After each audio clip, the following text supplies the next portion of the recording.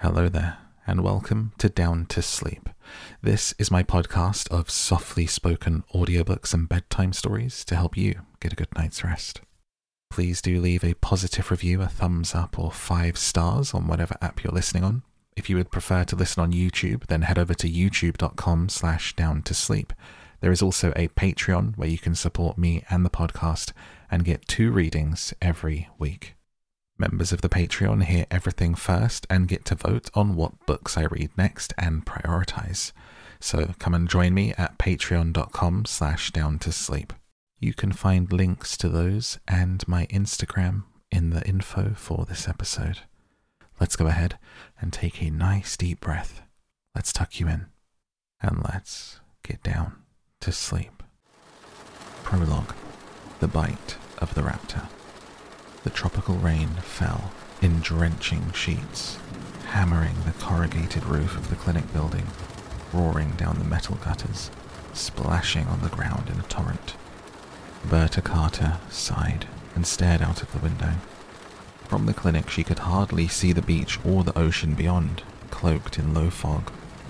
This wasn't what she had expected when she had come to the fishing village of Bahia Anasco on the west coast of Costa Rica to spend 2 months as a visiting physician. Bobby Carter had expected sun and relaxation after 2 grueling years of residency in emergency medicine at Michael Reese in Chicago. She had been in Bahia Anasco now for 3 weeks, and it had rained every day. Everything else was fine. She liked the isolation of Bahia Anasco, the friendliness of its people. Costa Rica had one of the 20 best medical systems in the world, and even in this remote coastal village, the clinic was well maintained, amply supplied. Her paramedic, Manuel Aragon, was intelligent and well trained.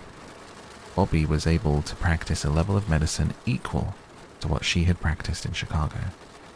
But the rain, the constant, unending rain. Across the examining room, Manuel cocked his head.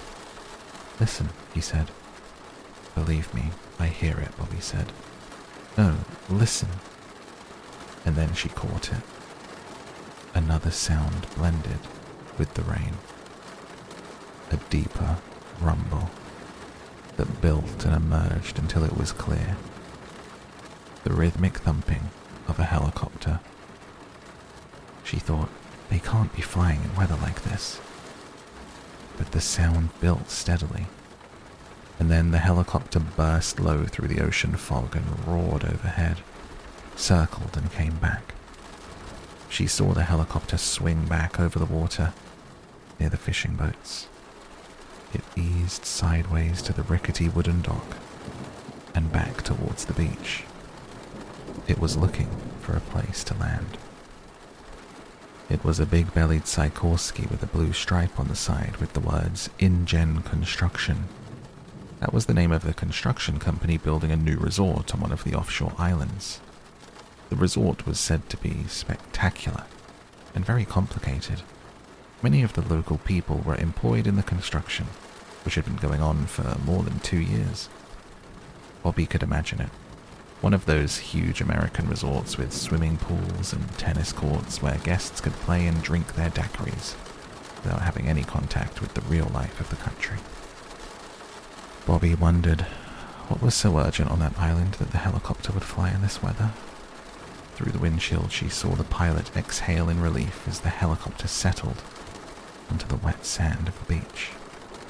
Uniformed men jumped out, flung open a big side door. She heard frantic shouts in Spanish, and Manuel nudged her. They were calling for a doctor. 2 black crewmen carried a limp body towards her. A white man barked orders. The white man had a yellow slicker. Red hair appeared around the edges of his Mets baseball cap. "Is there a doctor here?" he called to her as he ran up. "I'm Dr. Carter," she said. The rain fell in heavy drops, pounding her head and shoulders. The red-haired man frowned at her. She was wearing cut-off jeans and a tank top. She had a stethoscope over her shoulder. The bell already rusted from salt air. "Ed Regis," We've got a very sick man here, Doctor. Then you better take him to San Jose, she said. San Jose was the capital and 20 minutes by air. We would, but we can't get over the mountains in this weather. You have to treat him here. Bobby trotted alongside the injured man as they carried him to the clinic. He was a kid, no older than 18. Lifting away the blood-soaked shirt, she saw a big slashing rip along his shoulder, and another on the leg. What happened to him? Construction accident, Ed shouted. He fell. One of those ran over him. The kid was pale, shivering, unconscious. Manuel stood by the bright green door of the clinic, waving his arm. The men brought the body through and set it on a table in the center of the room. Manuel started an intravenous line. Bobby swung the light over the kid and bent to examine the wounds. Immediately, she could see that it did not look good. The kid would almost certainly die. A big tearing laceration ran from his shoulder down his torso. At the edge of the wound, the flesh was shredded. At the center, the shoulder was dislocated, pale bones exposed. A second slash cut through the heavy muscles of the thigh deep enough to reveal the pulse of a femoral artery below. Her first impression was that his leg had been ripped open. "Tell me again about this injury," she said. "I didn't see it," Ed said. "They say the backhoe dragged him." "Because it almost looks as if he was mauled," Bobby Carter said, probing the wound. Like most emergency room physicians, she could remember in detail patients that she had seen years before. She had seen 2 maulings. One was a 2-year-old child that had been attacked by a Rottweiler. The other was a drunken circus attendant who had an encounter with a Bengal tiger. Both injuries were similar. There was a characteristic look to an animal attack. "Mauled," Ed said. No, it was a backhoe, believe me." Ed licked his lips as he spoke. He was edgy, acting as if he had done something wrong. Bobby wondered why. If they were using inexperienced local workmen on their resort construction, they must have accidents all the time. Manuel said, "Do you want lavage?" "Yes," she said, "after you block him." She bent lower and probed the wound with her fingertips. If an earth mover had rolled over him, dirt would be forced deep into the wound. There wasn't any dirt, just slippery, slimy foam. The wound had a strange odor, a kind of rotten stench, a smell of death and decay. She'd never smelled anything like it before. "How long ago did this happen?" "An hour." She noticed how tense Ed Regis was again. He was one of those eager, nervous types, and he didn't look like a construction foreman or like an executive. He was obviously out of his depth. Bobby Carter turned back to the injuries. Somehow she didn't think she was seeing mechanical trauma. It just didn't look right. No soil contamination of the wound site. No crush injury component. Mechanical trauma of any sort, an auto injury, a factory accident, almost always had a component of crushing. Here there was none. The man's skin was shredded, ripped across his shoulder, and again across the thigh. It really did look like a maul. On the other hand, most of the body was unmarked, which was unusual for an animal attack. She looked again at the head, the arms, the hands. The hands. She felt a chill when she looked at the kid's hands. There were short, slashing cuts on both palms, bruises on the wrists and forearms. She'd worked in Chicago, and she knew what that meant. "All right," she said. "Wait outside." "Why?" Ed said, alarmed. He didn't like that. "Do you want me to help him or not?" She pushed him out of the door and closed it on his face. She didn't know what was going on, but she didn't like it. Manuel hesitated. "I continue to wash?" "Yes," she said. She reached for her little Olympus point and shoot, took several snapshots of the injury, shifting her light for a better view. It really did look like bites. The kid groaned and she put her camera aside and bent towards him. His lips moved, his tongue thick. "Raptor," he said. "Velociraptor." At those words, Manuel froze and stepped back in horror. "What does it mean?" Bobby said. Manuel shook his head. "I do not know, Doctor. Velociraptor no es español." "No?" It sounded to her like Spanish. Then please continue to wash him. No, doctor. He wrinkled his nose. Bad smell. He crossed himself. Bobby looked again at the slippery foam streaked across the wound. She touched it, rubbing it between her fingers. It seemed almost like saliva. The injured boy's lips moved. Raptor, he whispered. In a tone of horror, Manuel said. It bit him. What bit him? Raptor. What's a raptor? It means hupia. Bobby frowned. The Costa Ricans were not especially superstitious, but she had heard the hupia mentioned in the village before. They were said to be night ghosts, faceless vampires who kidnapped small children. According to the belief, the hupia had once lived in the mountains of Costa Rica, but now they inhabited the islands offshore.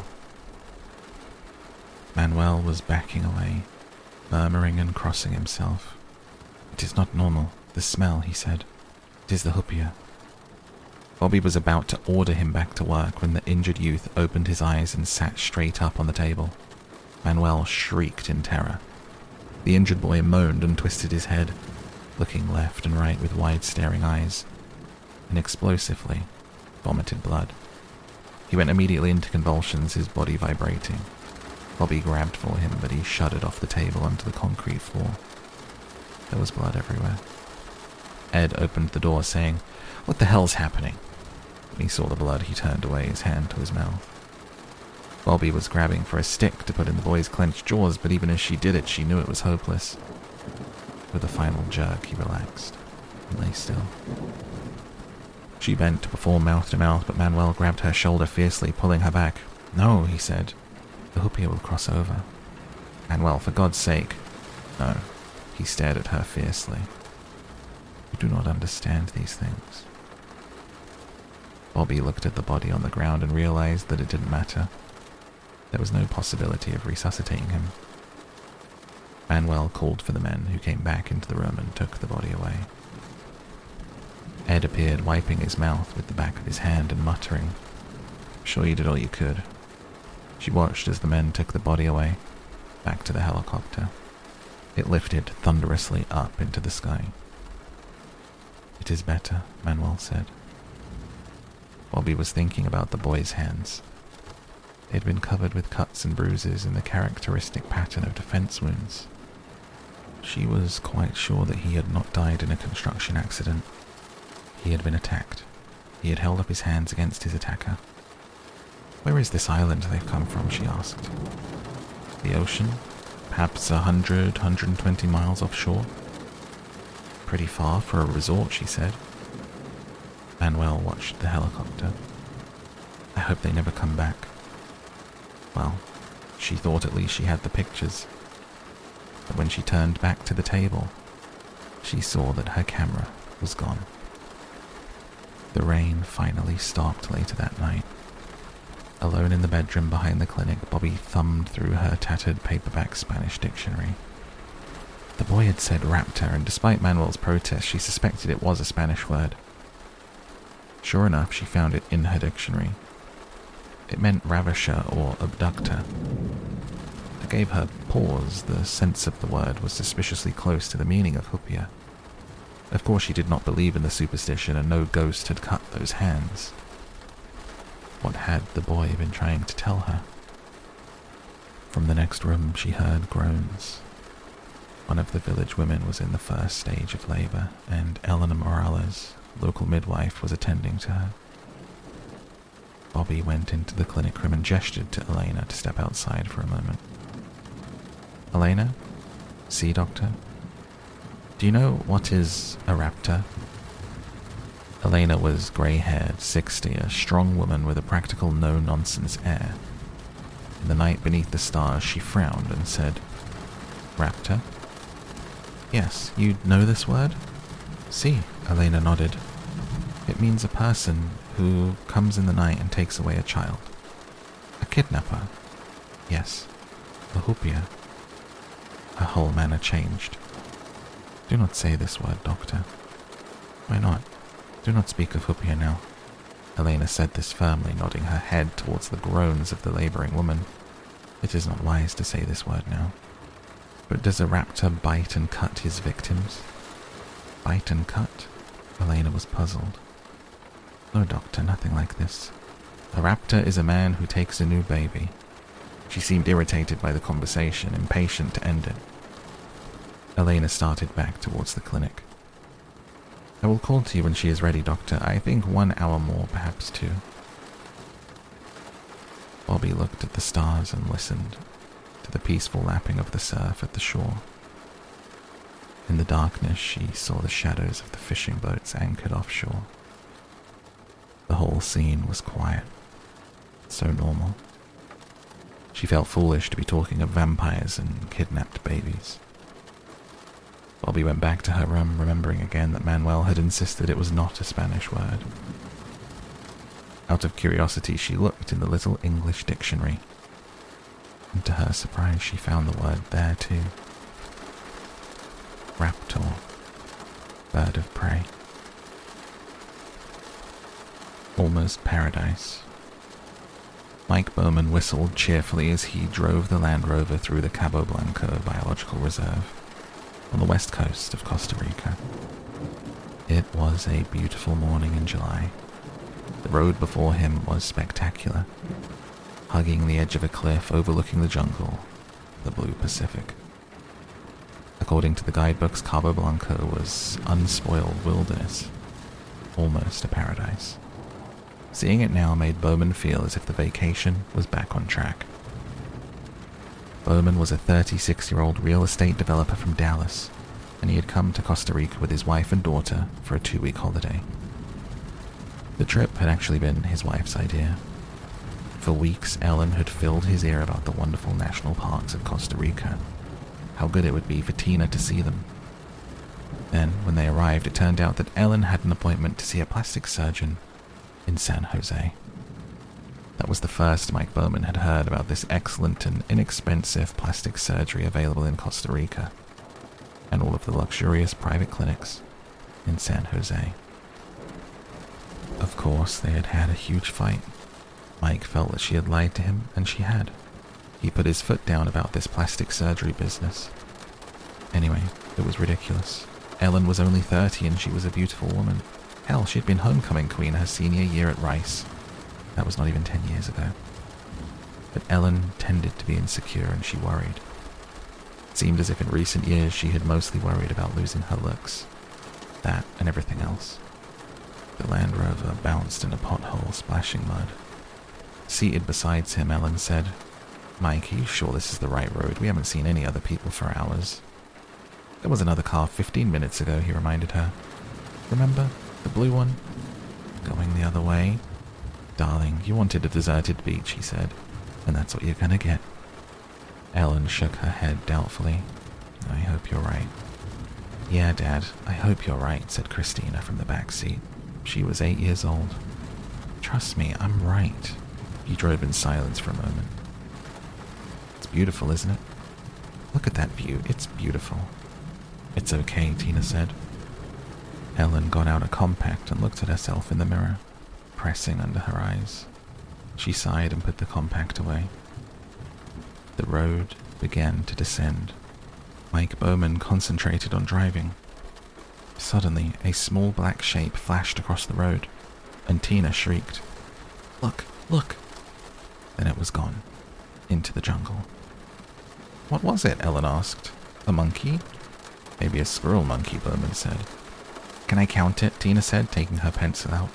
She was keeping a list of all the animals that she had seen on her trip as a project for school. "I don't know," Mike said doubtfully. Tina consulted the pictures in the guidebook. "I don't think it was a squirrel monkey," she said. "I think it was just another howler." They had seen several howler monkeys already on the trip. "Hey," she said more brightly. "According to this book, the beaches of Cabo Blanco are frequented by a variety of wildlife, including howler and white-faced monkeys, three-toed sloths." "You think we'll see a three-toed sloth, Dad?" "I bet we do." "Really?" "Just look in the mirror." "Very funny, Dad." The road sloped downwards through the jungle towards the ocean. Mike Bowman felt like a hero when they finally reached the beach. A 2-mile crescent of white sand, utterly deserted. He parked the Land Rover in the shade of the palm trees that fringed the beach and got out the box lunches. Ellen changed into her bathing suit, saying, "Honestly, I don't know how I'm going to get this weight off. You look great, hon." Actually, he felt like she was too thin, but he had learned not to mention that. Tina was already running down the beach. "Don't forget your sunscreen," Ellen called. Later, Tina shouted over her shoulder, "I'm going to see if there's a sloth." Ellen Berman looked around the beach and the trees. "You think she's alright?" "Honey, there's nobody here for miles." "What about snakes?" "Oh, for God's sake," Mike said. "There's no snakes on a beach." "There might be." "Honey," he said firmly, "snakes are cold-blooded. They're reptiles. They can't control their body temperature. It's 90 degrees on that sand. If a snake came out, it'd be cooked. Believe me, there's no snakes on the beach." He watched his daughter scampering down the beach, a dark spot on white sand. Let her go. Let her have a good time. He put his arm around his wife's waist. Tina ran until she was exhausted. She threw herself down on the sand and gleefully rolled to the water's edge. The ocean was warm. There was hardly any surf at all. She sat for a while, catching her breath, and then she looked back towards her parents in the car to see how far she had come. Her mother waved, beckoning her to return. Tina waved back cheerfully, pretending that she didn't understand. Tina didn't want to put sunscreen on, and she didn't want to go back and hear her mother talk about losing weight. She wanted to stay right here, maybe see a sloth. Tina had seen a sloth 2 days earlier at the zoo in San Jose. It looked like a Muppets character, and it seemed harmless. In any case, it couldn't move fast, and she could easily outrun it. Now her mother was calling to her, and Tina decided to move out of the sun, back from the water, to the shade of the palm trees. In this part of the beach, the palm trees overhung a gnarled tangle of mangrove roots which blocked any attempt to penetrate inland. Tina sat in the sand and kicked the dried mangrove leaves. She noticed many bird tracks in the sand. Costa Rica was famous for its birds. The guidebook said there were 3 times as many birds in Costa Rica as in all of America and Canada. In the sand, some of the 3-toed bird tracks were small, so faint they could hardly be seen. Other tracks were large and cut deeper in the sand. Tina was looking idly at the tracks when she heard chirping, followed by a rustling in the mangrove thicket. Did sloths make a chirping sound? Tina didn't think so, but she wasn't sure. The chirping was probably some ocean bird. She waited quietly, not moving, hearing the rustling again. Finally, she saw the source of the sounds. A few yards away, a lizard emerged from the mangrove roots and peered at her. Tina held her breath. A new animal for her list. The lizard stood on its hind legs, balancing on its thick tail, and stared at her. Standing like that, it was almost a foot tall. Dark green with brown stripes along its back. Its tiny front legs ended in little lizard fingers that wiggled in the air. The lizard cocked its head and looked at her. Tina thought it was cute, sort of like a big salamander. She raised her hand and wiggled her fingers back. The lizard wasn't frightened. It came towards her, walking upright on its hind legs. It was hardly bigger than a chicken, and like a chicken it bobbed its head as it walked. Tina thought it would make a wonderful pet. She noticed that the lizard left 3-toed tracks that looked exactly like bird tracks. The lizard came closer to Tina. She kept her body still, not wanting to frighten the little animal. She was amazed it would come so close, but she remembered this was a national park. All the animals in the park would know they were protected. This lizard was probably tame. Maybe it even expected her to give it some food. Unfortunately, she didn't have any. Slowly, Tina extended her hand, palm open, to show that she didn't have any food. The lizard paused, cocked his head, and chirped. "Sorry," Tina said. "I just don't have anything." and then, without warning, the lizard jumped up onto her outstretched hand. Tina could feel its little toes pinching the skin of her palm, and she felt the surprising weight of the animal body pressing her arm down. And then the lizard scrambled up her arm towards her face. "I just wish I could see her," Ellen Bowman said, squinting in the sunlight. "That's all. Just see her." "I'm sure she's fine," Mike said, picking through the box lunch packed by the hotel. An unappetizing grilled chicken and some kind of meat-filled pastry. Not that Ellen would eat any of it. You don't think she'd leave the beach?" Ellen said. "No, hon, I don't. I feel so isolated here," Ellen said. "I thought that's what you wanted," Mike Bowman said. "I did." "Then what's the problem?" "I just wish I could see her is all," Ellen said. Then, from down the beach, carried by the wind, they heard their daughter's voice, and she was screaming.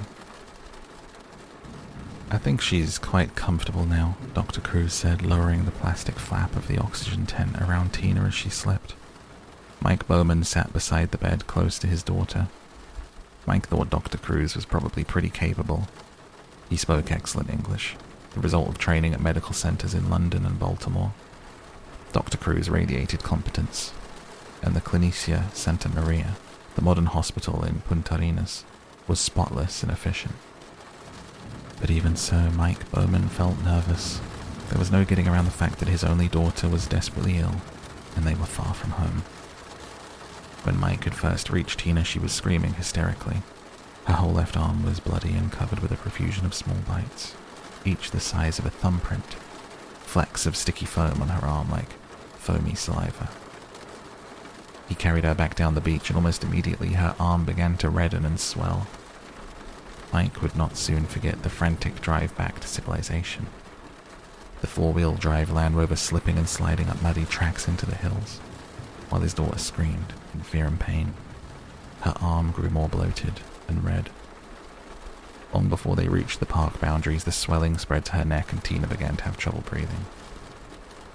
"She'll be all right now," Ellen said, staring through the plastic oxygen tent. "I believe so," Dr. Cruz said. "I've given her another dose of steroids, and her breathing is much easier. You can see the edema in her arm is greatly reduced." Mike Bowman said, "About those bites. We have no identification yet. I myself haven't seen bites like that before, but you'll notice they're disappearing. It's already quite difficult to make them out. I fortunately have taken photographs for reference, and I've washed her arm to collect samples of the sticky saliva, one for analysis here and a second to send to the labs in San Jose. The third we will keep frozen in case it is needed. Do you have the picture that she made?" "Yes," Mike Bowman said. He handed the doctor the sketch that Tina had drawn in response to questions from admitting officials. "This is the animal that bit her," Dr. Cruz said, looking at the picture. "Yes," Mike Bowman said. "She said it was a green lizard the size of a chicken or a crow." "I don't know of such a lizard," the doctor said. "She's drawn it standing on its hind legs." "That's right. She said it walked on its hind legs," said Mike Bowman. Dr. Cruz frowned and stared at the picture a while longer. "I'm not an expert. I've asked for Dr. Gutierrez to visit us here. He's a senior researcher at the Reserva Biologica de Carana, which is across the bay. Perhaps he can identify the animal for us." "Isn't there someone from Cabo Blanco? That's where she was bitten." "Unfortunately not. Cabo Blanco has no permanent staff, and no researcher has worked there for some time. You were probably the first people to walk on that beach in several months. I'm sure you'll find Dr. Gutierrez to be knowledgeable." Dr. Gutierrez turned out to be a bearded man, wearing khaki shorts and a shirt. The surprise was that he was American. He was introduced to the Bowmans, saying in a soft southern accent, "Mr. and Mrs. Bowman, how are you doing? Nice to meet you," and explaining that he was a field biologist from Yale, who had worked in Costa Rica for the last 5 years. Marty Gutierrez examined Tina thoroughly, lifting her arm gently, peering closely at each of the bites with a penlight, measuring them with a small pocket ruler. After a while, Gutierrez stepped away, nodding to himself as if he had understood something. He then inspected the Polaroids and asked several questions about the saliva, which Cruz told him was still being tested in the lab. Finally, he turned to Mike Bowman and his wife, waiting tensely. "I think Tina's gonna be fine. I just want to be clear about a few details," he said, making notes in a precise hand. "Your daughter says she was bitten by a green lizard, approximately 1 foot high, which walked upright onto the beach from the mangrove swamp." "That's right, yes." "And the lizards made some kind of vocalization?" "Tina said it chirped or squeaked." "Like a mouse, would you say?" "Yes." "Well then, I know this lizard." He explained that of the 6,000 species of lizards in the world, no more than a dozen walked upright. Of those species, only 4 were found in Latin America, and judging by the coloration, the lizard could be only one of the 4. "I'm sure it was a striped basilisk lizard, found here in Costa Rica and in Honduras. Standing on their hind legs, they're sometimes as tall as a foot." "Are they poisonous?" "No, Mrs. Bowman, not at all." Gutierrez explained that the swelling in Tina's arm was an allergic reaction. "According to the literature, 14% of people are strongly allergic to reptiles," he said. "Your daughter seems to be one of them." "She was screaming. She said it was so painful." "Probably it was. Reptile saliva contains serotonin, which causes tremendous pain." He turned to Cruz. "Her blood pressure came down with antihistamines?" "Yes," Cruz said, promptly. "Serotonin, no question." Still, Ellen Bowman remained uneasy. Why would a lizard bite her in the first place? "Lizard bites are very common," Gutierrez said. "Animal handlers in zoos get bitten all the time. Just the other day I heard a lizard had bitten an infant in her crib in Amaloya, 60 miles from where you were. Bites do occur, but I'm not sure why your daughter had so many bites. What was she doing at the time?"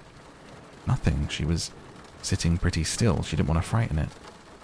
"Sitting pretty still," Gutierrez said, frowning. He shook his head. "Well, I don't think we can say exactly what happened. Wild animals are unpredictable." "What about the foamy saliva on her arm?" Ellen said. "I keep thinking about rabies." No. A reptile can't carry rabies, Mrs. Bowman. Your daughter has suffered an allergic reaction to the bite of a basilisk lizard. Nothing more serious." Mike Bowman showed Gutierrez the picture that Tina had drawn.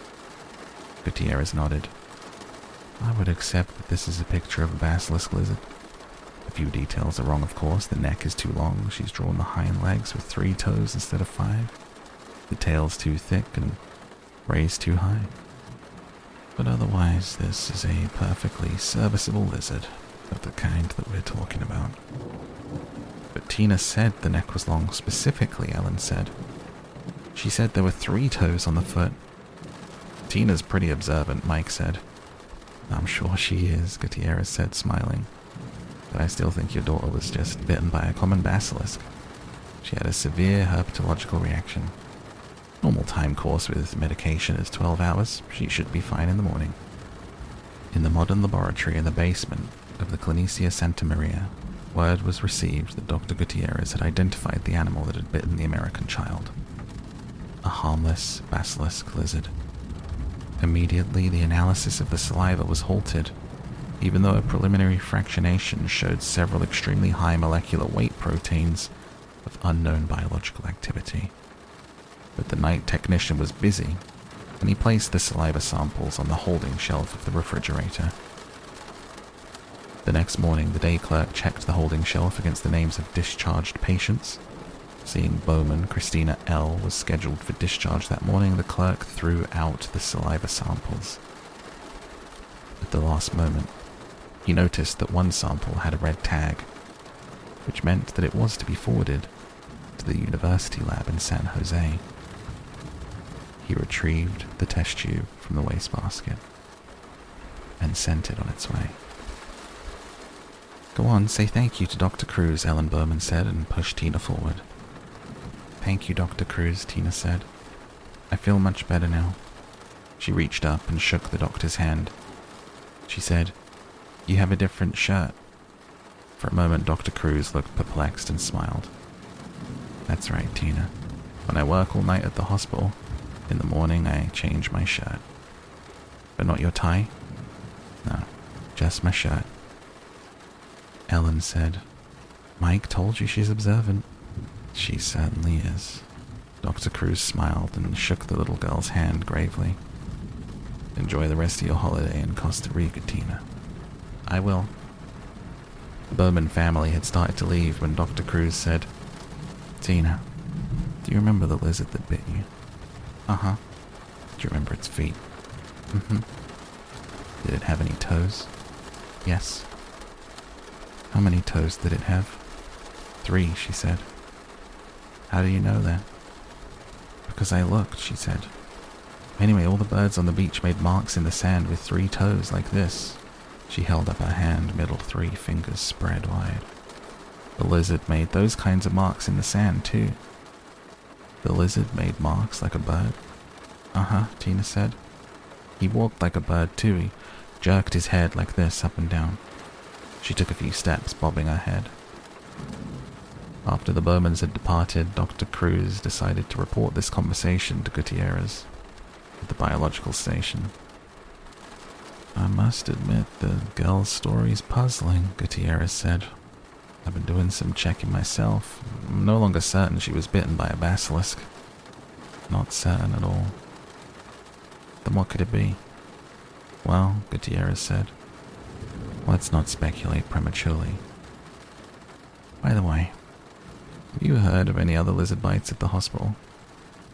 No? Why? Let me know, my friend, if you do. The beach. Marty Gutierrez sat on the beach and watched the afternoon sun fall lower in the sky until it sparkled harshly on the water of the bay, and its rays reached beneath the palm trees to where he sat among the mangroves on the beach of Cabo Blanco. As best he could determine, he was sitting near the spot where the American girl had been 2 days before. Although it was true enough, as he had told the Bowmans, lizard bites were common. Gutierrez had never heard of a basilisk biting anyone. He had certainly never heard of anyone being hospitalized for a lizard bite. Then, too, the bite radius on Tina's arm appeared slightly too large for a basilisk. When he got back to the Carrara station, he had checked the small research library there, but found no reference to basilisk lizard bites. Next, he checked International Bioscience Services, a computer database in America, but he found no references to basilisk bites or hospitalization for lizard bites. He then called the medical officer in Amaloya, who confirmed that a 9-day-old infant sleeping in its crib had been bitten on the foot by an animal. The grandmother, the only person to see it, called it a lizard. Subsequently, the foot had become swollen, and the infant had nearly died. The grandmother described the lizard as green, with brown stripes. It had bitten the child several times before the woman frightened it away. Strange, Gutierrez said. No, like all the others, the medical officer replied, adding that he had heard of other biting incidents. A child in Vasquez, the next village up the coast, had been bitten while sleeping. Another in Puerto Sotrero. All these incidents had occurred in the last 2 months. All had involved sleeping children and infants. Such a new and distinctive pattern led Gutierrez to suspect the presence of a previously unknown species of lizard. This was particularly likely to happen in Costa Rica, only 75 miles wide at its narrowest point. The country was smaller than the state of Maine, yet, within its limited space, Costa Rica had a remarkable diversity of biological habitats. Sea coasts on both the Atlantic and the Pacific, 4 separate mountain ranges, including 12,000-foot peaks and active volcanoes, rainforests, cloud forests, temperate zones, swampy marshes, arid deserts. Such ecological diversity sustained an astonishing diversity of plant and animal life. Costa Rica had 3 times as many species of birds as all of North America, more than 1,000 species of orchids. more than 5,000 species of insects. New species were being discovered all the time at a pace that had increased in recent years. For a sad reason, Costa Rica was becoming deforested, and as jungle species lost their habitats, they moved to other areas and sometimes changed behavior as well. So a new species was perfectly possible. But along with the excitement of a new species was the worrisome possibility of new diseases. Lizards carried viral diseases, including several that could be transmitted to man. The most serious was CSE, which caused a form of sleeping sickness in human beings and horses. Gutierrez felt it was important to find this new lizard, if only to test it for disease. Sitting on the beach, he watched the sun drop lower and sighed. Perhaps Tina Bowman had seen a new animal, and perhaps not. Certainly Gutierrez had not. Earlier that morning, he had taken the air pistol, loaded the clip with ligamine darts, and set out for the beach with high hopes. But the day was wasted. Soon he would have to begin the drive back up the hill from the beach. He did not want to drive that road in darkness. Gutierrez got to his feet and started back up the beach. Farther along, he saw the dark shape of a howler monkey ambling along the edge of the mangrove swamp. Gutierrez moved away, stepping out toward the water. If there was one howler, there would probably be others in the trees overhead, and howlers tended to urinate on intruders. But this particular howler monkey seemed to be alone, walking slowly, pausing frequently to sit on its haunches. The monkey had something in its mouth. As Gutierrez came closer, he saw it was eating a lizard. The tail and the hind legs drooped from the monkey's jaws. Even from a distance, Gutierrez could see the brown stripes against the green. Gutierrez dropped to the ground and aimed the pistol. The howler monkey, accustomed to living in a protected reserve, stared curiously. He did not run away, even when the first dart whined harmlessly past him. When the second dart struck deep in the thigh, the howler shrieked in anger and surprise, dropping the remains of its meal as it fled into the jungle. Gutierrez got to his feet and walked forward. He wasn't worried about the monkey. The tranquilizer dose was too small to give it anything but a few minutes of dizziness. Already he was thinking of what to do with his new find. Gutierrez himself would write the preliminary report, but the remains would have to be sent back to the United States for a final positive identification. To whom should he send it? The acknowledged expert was Edward H. Simpson, Emeritus Professor of Zoology at Columbia University in New York. An elegant older man with swept-back white hair, Simpson was the world's leading authority on lizard taxonomy. Probably, Marty thought, he would send his lizard to Dr. Simpson. New York. Dr. Richard Stone, head of the Tropical Diseases Laboratory of Columbia University Medical, often remarked that the name conjured up a grander place than it actually was. In the early 20th century, when the laboratory occupied the entire fourth floor of the biomedical research building, crews of technicians worked to eliminate the scourges of yellow fever, malaria, and cholera. But medical successes and research laboratories in Nairobi and Sao Paulo had left the TDL a much less important place than it once was. Now a fraction of its former size, it employed only 2 full-time technicians, and they were primarily concerned with diagnosing illnesses of New Yorkers who had traveled abroad. The lab's comfortable routine was unprepared for what it received that morning. "Oh, very nice," the technician in the Tropical Disease Laboratory said as she read the customs label. "Partially masticated fragment of unidentified Costa Rican lizard." She wrinkled her nose. "This one's all yours, Dr. Stone." Richard Stone crossed the lab to inspect the new arrival. "Is this the material from Ed Simpson's lab?" "Yes," she said, "but I don't know why they'd send a lizard to us." "His secretary called," Stone said. "Simpson's on a field trip in Borneo for the summer, and Because there's a question of communicable disease with this lizard, she asked our lab to take a look. Let's see what we've got.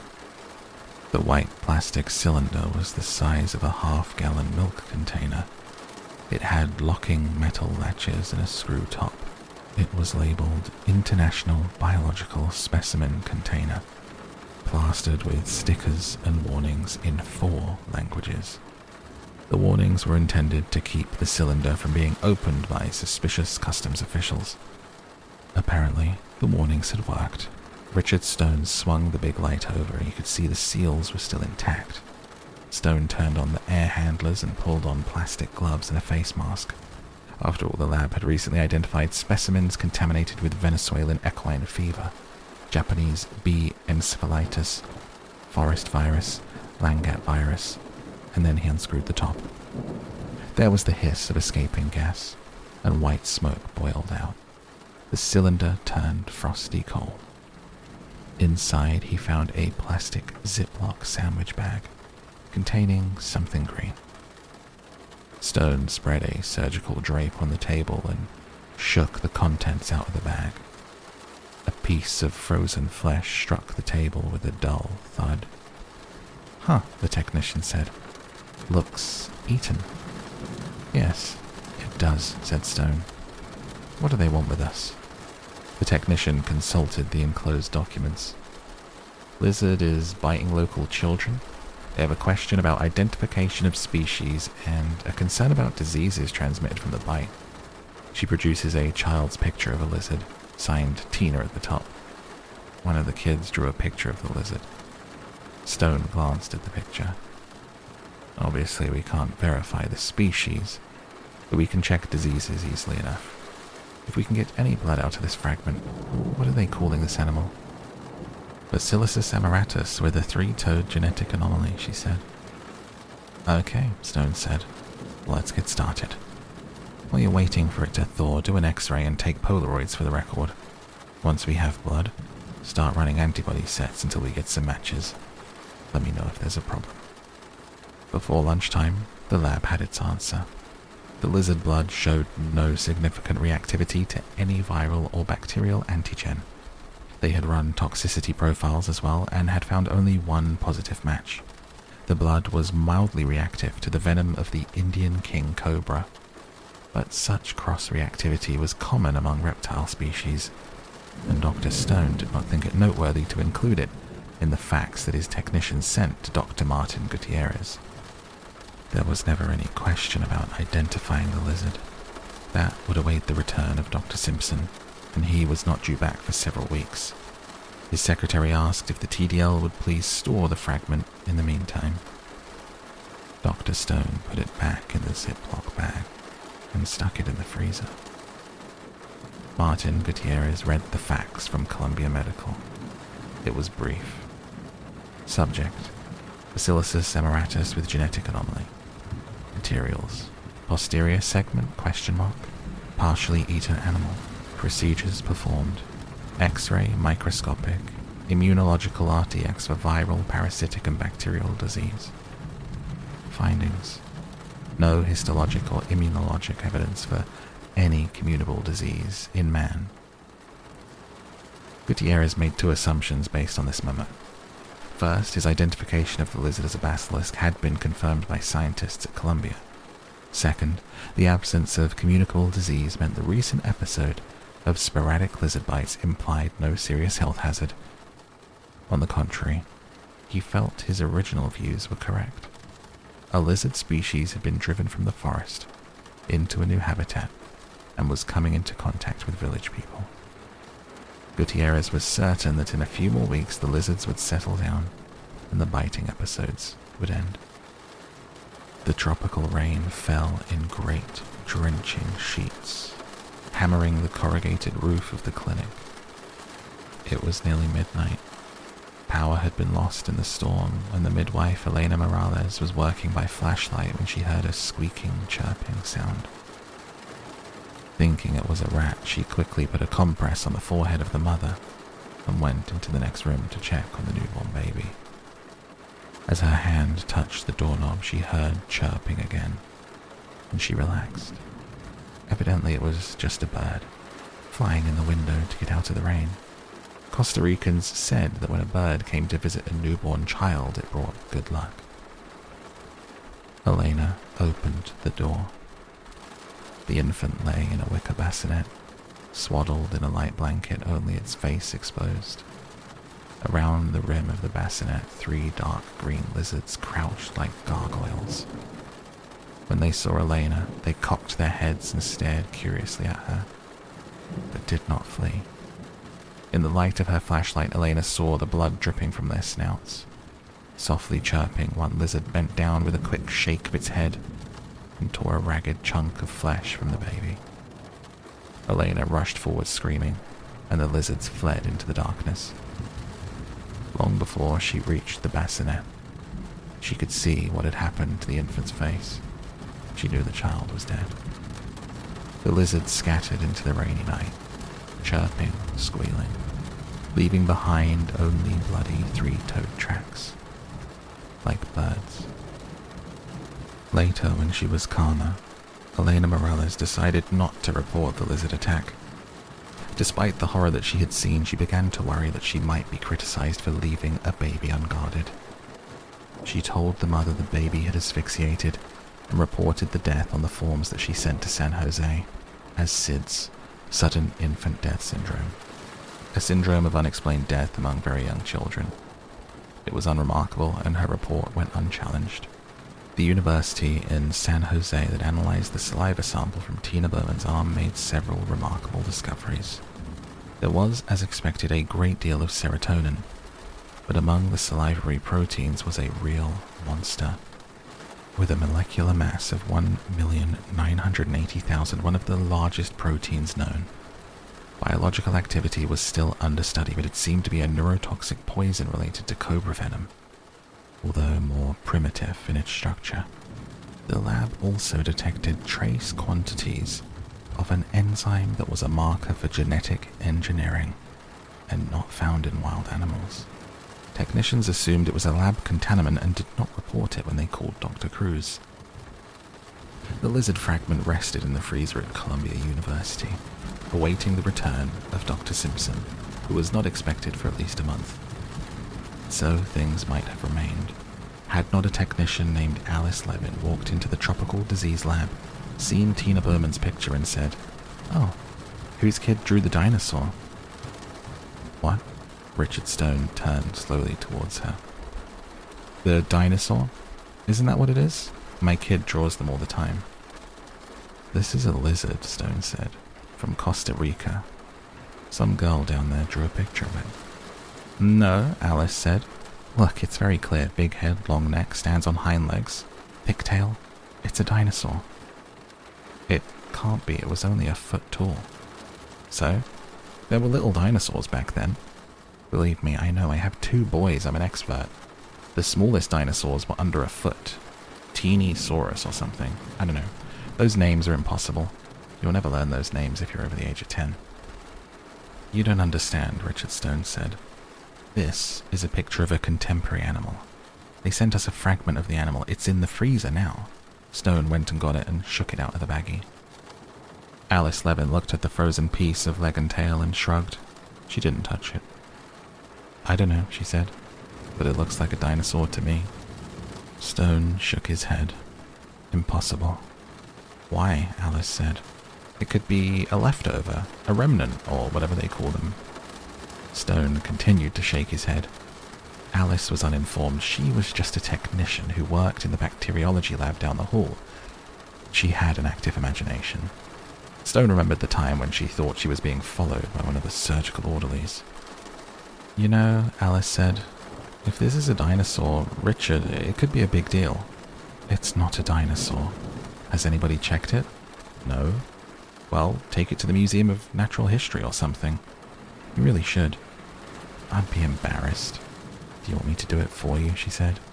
"No, I don't." "You're not going to do anything?" "Nothing at all." He put the baggie back in the freezer and slammed the door. "It's not a dinosaur. It's a lizard. And whatever it is, it can wait until Dr. Simpson gets back from Borneo. That's final, Alice. This lizard's not going anywhere." Alan Grant crouched down, his nose inches from the ground. The temperature was over 100 degrees. His knees ached, despite the rug layer pads that he wore. His lungs burned from the harsh alkaline dust. Sweat dripped off his forehead onto the ground. But Grant was oblivious to his discomfort. His entire attention was focused on the 6-inch square of earth in front of him. Working patiently with a dental pick and an artist's camel brush, he exposed the tiny L-shaped fragment of jawbone. It was only 1 inch long and no thicker than his little finger. The teeth were a row of small points and had the characteristic medial angling. Bits of bone flaked away as he dug. Grant paused for a moment to paint the bone with rubber cement before continuing to expose it. There was no question. This was the jawbone from an infant carnivorous dinosaur. Its owner had died 79 million years ago, at the age of 2 months. With any luck, Grant might find the rest of the skeleton as well. And if so, it would be the first complete skeleton of a baby carnivore. "Hey, Alan!" Alan Grant looked up, blinking in the sunlight. He pulled down his sunglasses and wiped his forehead with the back of his arm. He was crouched on an eroded hillside in the Badlands outside Snakewater, Montana. Beneath the great blue bowl of sky, blunted hills exposed outcroppings of crumbling limestone, stretching for miles in every direction. There was not a tree or a bush, nothing but barren rock, hot sun, and whining wind. Visitors found the Badlands depressingly bleak. But when Grant looked at this landscape, he saw something else entirely. This barren land was what remained of another, very different world, which had vanished 80 million years ago. In his mind's eye, Grant saw himself back in the warm, swampy bayou that formed the shoreline of a great inland sea. This inland sea was 1,000 miles wide, extending all the way from the newly upthrust Rocky Mountains to the sharp, craggy peaks of the Appalachians. All of the American West was underwater. At that time, there were thin clouds in the sky overhead, darkened by the smoke of nearby volcanoes. The atmosphere was denser, richer in carbon dioxide. Plants grew rapidly along the shoreline. There were no fish in these waters, but there were clams and snails. Pterosaurs swooped down to scoop algae from the surface. A few carnivorous dinosaurs prowled the swampy shores of the lake, moving among the palm trees. Offshore was a small island about 2 acres in size, ringed with dense vegetation. This island formed a protected sanctuary where herds of herbivorous duck-billed dinosaurs laid their eggs in communal nests and raised their squeaking young. Over the millions of years that followed, the pale green alkaline lake grew shallower and finally vanished. The exposed land buckled and cracked under the heat. The offshore island with its dinosaur eggs became the eroded hillside in northern Montana, which Alan Grant was now excavating. "Hey, Alan!" He stood, a barrel-chested, bearded man of 40. He heard the chugging of the portable generator and the distant clatter of a jackhammer cutting into dense rock on the next hill. He saw the kids working around the jackhammer, moving away big pieces of rock and checking them for fossils. At the foot of the hill, he saw the 6 teepees of his camp, the flapping mess tent, and the trailer that served as a field laboratory. And he saw Ellie waving to him from the shadow of the field laboratory. "Visitor," she called, and pointed to the east. Grant saw the cloud of dust and the blue Ford sedan bouncing over the rutted road towards them. He glanced at his watch, right on time. On the other hill, the kids looked up with interest. They didn't get many visitors in Snakewater, and there had been a lot of speculation about what a lawyer from the Environmental Protection Agency would want to see Alan Grant about.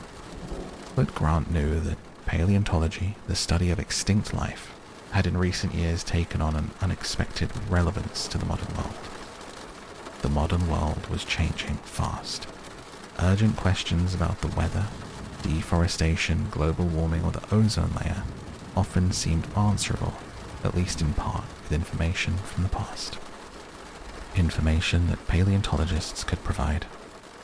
He had been called as an expert witness twice in the past few years.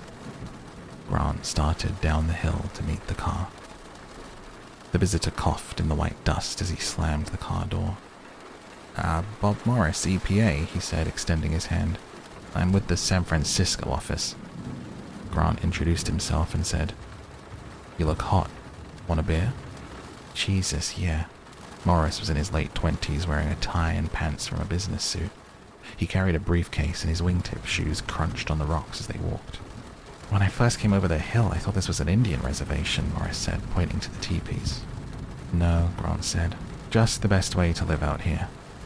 Grant explained that in 1978, the first year of the excavations, they had come out in North Slope octahedral tents, the most advanced available. But the tents always blew over in the wind. They tried other kinds of tents with the same result. Finally, they started putting up teepees, which were larger inside, more comfortable, and more stable in the wind. These are Blackfoot teepees built around 4 poles, Grant said. Sioux teepees are built around 3, but this used to be Blackfoot territory, so we thought... Morris said. Very fitting. He squinted at the desolate landscape and shook his head. How long you been here? About 60 cases, Grant said. When Morris looked surprised, he explained. We measure time in beer. We start in June with 100 cases, and we've gone through 60 so far. 63 to be exact. Ellie Sattler joined in as they reached the trailer. Grant was amused to see Morris gaping at her. Ellie was wearing cut-off jeans and a work shirt tied at her midriff. She was 24 and darkly tanned, with her blonde hair pulled back. Ellie keeps us going, Grant said. She's very good at what she does. What does she do? Morris asked. Paleobotany, Ellie said. And I also do the standard field preps. She opened the door and they went inside. The air conditioning in the trailer only brought the temperature down to 85 degrees, but it seemed cool after midday heat. The trailer had a series of long wooden tables with tiny bone specimens neatly laid out, tagged and labeled. Farther along were ceramic dishes and crocks. There was a strong odor of vinegar. Morris glanced at the bones. I thought dinosaurs were big, he said.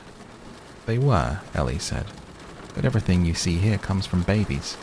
Snake Water is important primarily because of the number of dinosaur nesting sites here. Until we started this work, there were hardly any infant dinosaurs known. Only one nest had ever been found in the Gobi Desert. We've discovered a dozen different hardosaur nests, complete with eggs and bones of infants. While Grant went to the refrigerator, she showed Morris the acetic acid baths, which were used to dissolve away limestone from delicate bones. They look like chicken bones, Morris said, peering into the ceramic dishes. Yes, they're very bird-like, she said. What about those? Morris said, pointing through the trailer window to piles of large bones outside wrapped in heavy plastic. Rejects, Ellie said. Bones too fragmentary when we took them out of the ground. In the old days, we'd just discard them, but nowadays we send them for genetic testing. Genetic testing, Morris said. Here you go. Grant thrust a beer into his hand. He gave another to Ellie and she chugged hers, throwing her long neck back. Morris stared. We're pretty informal here, Grant said. Want to step into my office? Sure, Morris said. Grant led him to the end of the trailer where there was a torn couch, a sagging chair, and a battered end table. Grant dropped onto the couch, which creaked and exhaled a cloud of chalky dust. He leaned back, thumped his boots up on the end table, and gestured for Morris to sit in the chair. Make yourself comfortable. Grant was a professor of paleontology at the University of Denver, one of the foremost researchers in his field, but he had never been comfortable with social niceties. He saw himself as an outdoor man.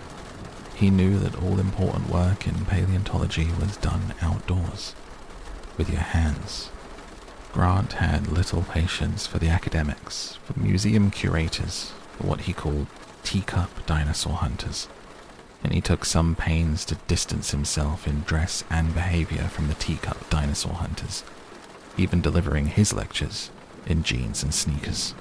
Grant watched as Morris primly brushed off the seat of the chair before he sat down.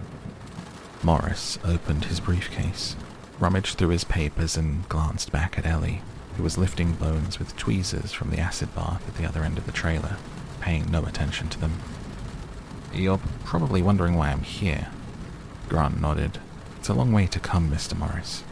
"Well," Morris said, "to get right to the point, the EPA is concerned about the activities of the Hammond Foundation. You received some funding from them." $30,000 a year, Grant said, "for the last 5 years." "What do you know about the foundation?" said Morris. Grant shrugged. The Hammond Foundation is a respected source of academic grants. They fund research all over the world, including several dinosaur researchers. I know they support Bob Kerry out in Alberta and John Weller in Alaska, probably more. Do you know why the Hammond Foundation supports so much dinosaur research? Of course, because John Hammond is a dinosaur nut. You've met Hammond? Grant shrugged. Once or twice. He comes here for brief visits. He's quite elderly, you know, and eccentric. The way rich people sometimes are, but always very enthusiastic. Why? Well, said Morris, the Hammond Foundation is actually a rather mysterious organization. He pulled out a Xeroxed world map, marked with red dots, and passed it to Grant. These are the digs the Foundation financed last year. Notice anything odd about them? Montana, Alaska, Canada, Sweden. They're all sites in the north. There's nothing below the 45th parallel. Morris pulled out more maps. It's the same, year after year. Dinosaur projects to the south in Utah, Colorado, Mexico, they never get funded. The Hammond Foundation only supports cold weather digs. I'd like to know why. Grant shuffled through the maps quickly.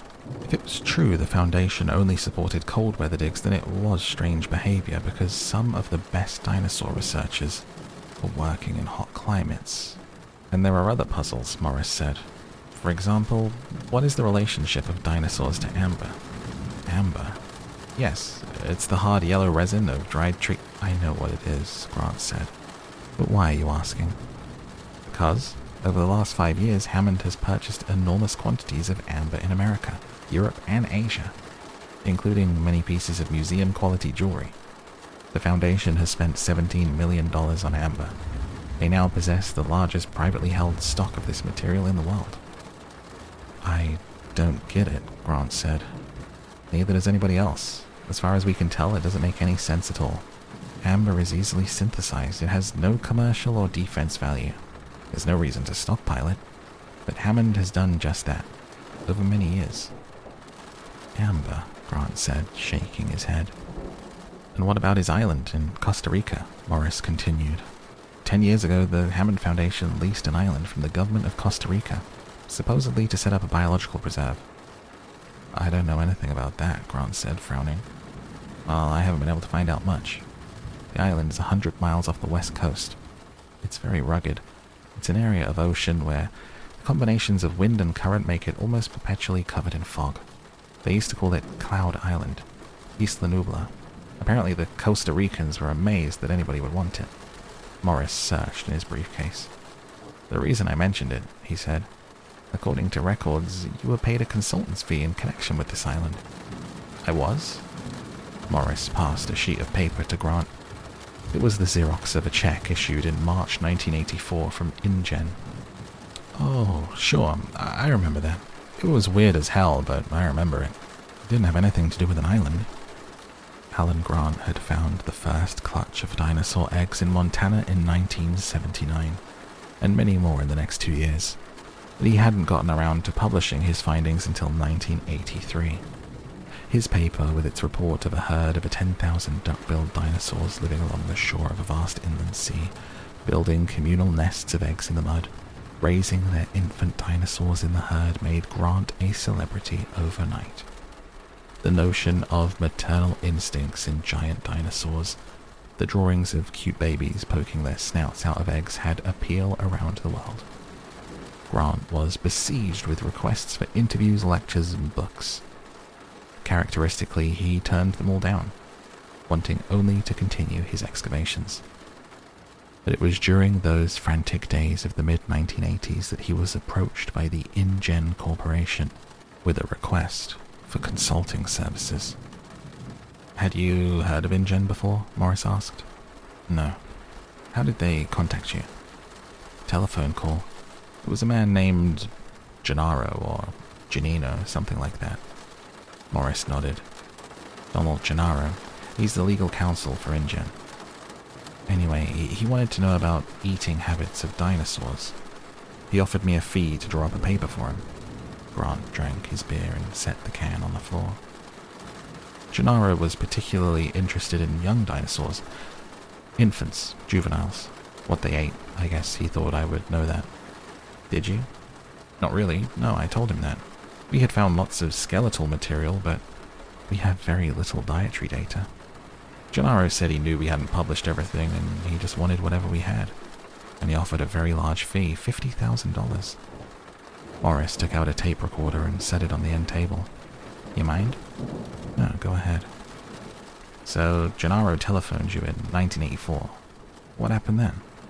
"Well," Grant said, "you see our operation here, 50,000 would support 2 full summers of digging. I told him I'd do what I could."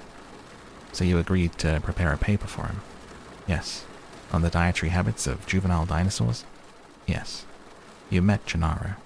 "No, just on the phone." "Did Gennaro say why he wanted this information?" "Yeah. He was planning a museum for children. He wanted to feature baby dinosaurs. He said he was hiring a number of academic consultants and named them. There were paleontologists like me and a mathematician from Texas named Ian Malcolm, and a couple of ecologists, a systems analyst. Good group." Morris nodded, making notes. "So you accepted the consultancy?" "Yeah. I agreed to send him a summary of our work and what we knew about the habits of the duck-billed hadrosaurs that we'd found." "What kind of information did you send?" Morris asked.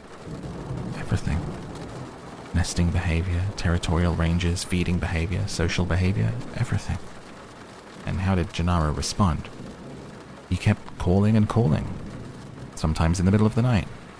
Would the dinosaurs eat this? Would they eat that? Should the exhibit include this?" I could never understand why he was so worked up. I mean, I think dinosaurs are important too, but not that important. They've been dead 65 million years. You'd think his calls could wait till morning." "I see. And the $50,000? Grant shook his head. "I got tired of Gennaro and I called the whole thing off. We settled up for $12,000. That must have been about the middle of '85. Morris made a note. "And InGen? Any other contact with them?" "Not since '85. "And when did the Hammond Foundation begin to fund your research?" "I'd have to look," Grant said, "but it was around the mid-'80s. "And you know Hammond is just a rich dinosaur enthusiast?" "Yeah." Morris made another note. "Look," Grant said, "if the EPA is so concerned about John Hammond and what he's doing, the dinosaur sites in the north, the amber purchases, the island in Costa Rica, why don't you just ask him?" "At the moment, we can't." "Why not?" "We don't have any evidence of wrongdoing. Personally, I think it's clear that John Hammond is evading the law." "I was first contacted," Morris explained, "by the Office of Technology Transfer. The OTT monitors shipments of American technology which might have military significance. They called to say that InGen had 2 areas of possible illegal technology transfer. First, InGen shipped 3 Cray XMPs to Costa Rica. InGen characterized it as a transfer within corporate divisions, said they weren't for resale. But OTT couldn't imagine why the hell somebody'd need that much power in Costa Rica. 3 Crays? Is that some kind of computer?" Morris nodded. "Very powerful supercomputers. To put it in perspective, 3 Crays represent more computing power than any other privately held company in America.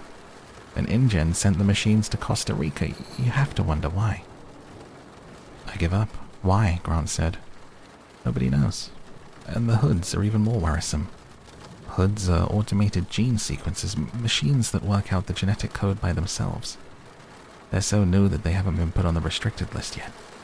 But any genetic engineering lab's likely to have one. If it can afford the $500,000 price tag, that is. He flipped through his notes. It seems InGen shipped 24 hood sequences to their island in Costa Rica. Again, they said it was a transfer within divisions and not an export. There wasn't much the OTT could do. They're not officially concerned with use. But InGen was obviously setting up one of the most powerful genetic engineering facilities in the world. In an obscure Central American country, a country with no regulation. That kind of thing's happened before. There had been cases already of American bioengineering companies moving to another country so they would not be hampered by regulation and rule. The most flagrant, Morris explained, was the Biosyn rabies case. In 1986, Genetic Biosyn Corporation of Cupertino tested a bioengineered rabies vaccine on a farm in Chile. They didn't inform the government of Chile or the farm workers involved. They simply released the vaccine. The vaccine consisted of a live rabies virus, genetically modified to be non-virulent, but the virulence hadn't been tested. Biosyn didn't know whether the virus could still cause rabies or not. Even worse, the virus had been modified. Ordinarily, you couldn't contract rabies unless you were bitten by an animal. But Biosyn modified the rabies virus to cross the pulmonary alveoli, and you could get an infection just inhaling it. Biosyn staffers brought this live rabies virus down to Chile in a carry-on bag on a commercial airline flight. Morris often wondered what would have happened if the capsule had broken open during the flight. Everybody on the plane might have been infected with rabies. It was outrageous. It was irresponsible. It was criminally negligent. But no action was taken against Biosyn. The Chilean farmers who unwittingly risked their lives were ignorant peasants. The government of Chile had an economic crisis to worry about, and the American authorities had no jurisdiction. So Louis Dodgson, the geneticist responsible for the test, was still working at Biosyn. Biosyn was still as reckless as ever, and other American companies were hurrying to set up facilities in foreign countries that lacked sophistication about genetic research. Countries that perceived genetic engineering to be like any other high-tech development and welcomed it into their land, unaware of danger posed. So that's why we began our investigation of InGen. About 3 weeks ago, said Morris. And what have you actually found, said Grant. Not much, Morris admitted. When I go back to San Francisco, we'll probably have to close it up. Close the investigation. I think I'm about finished here. He started packing up his briefcase. By the way, what does juvenile hyperspace mean? Oh, it's just a fancy label for my report. Hyperspace is a term for multi-dimensional space, like three-dimensional tic-tac-toe.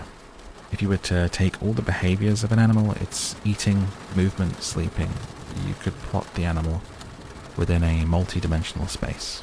Some paleontologists refer to the behavior of an animal as occurring in an ecological hyperspace. Juvenile hyperspace would just refer to the behavior of juvenile dinosaurs, if you wanted to be as pretentious as possible. At the far end of the trailer, the phone rang and Ellie answered it.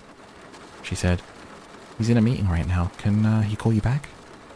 Morris snapped his briefcase shut and stood. "Thanks for your help and the beer." "No problem," Grant said. Grant walked with Morris down the trailer to the door at the far end. Morris said, "Did Hammond ever ask for any physical materials from your site? Bones, eggs, anything like that?" "No. Dr. Sattler mentioned that you do some genetic work here."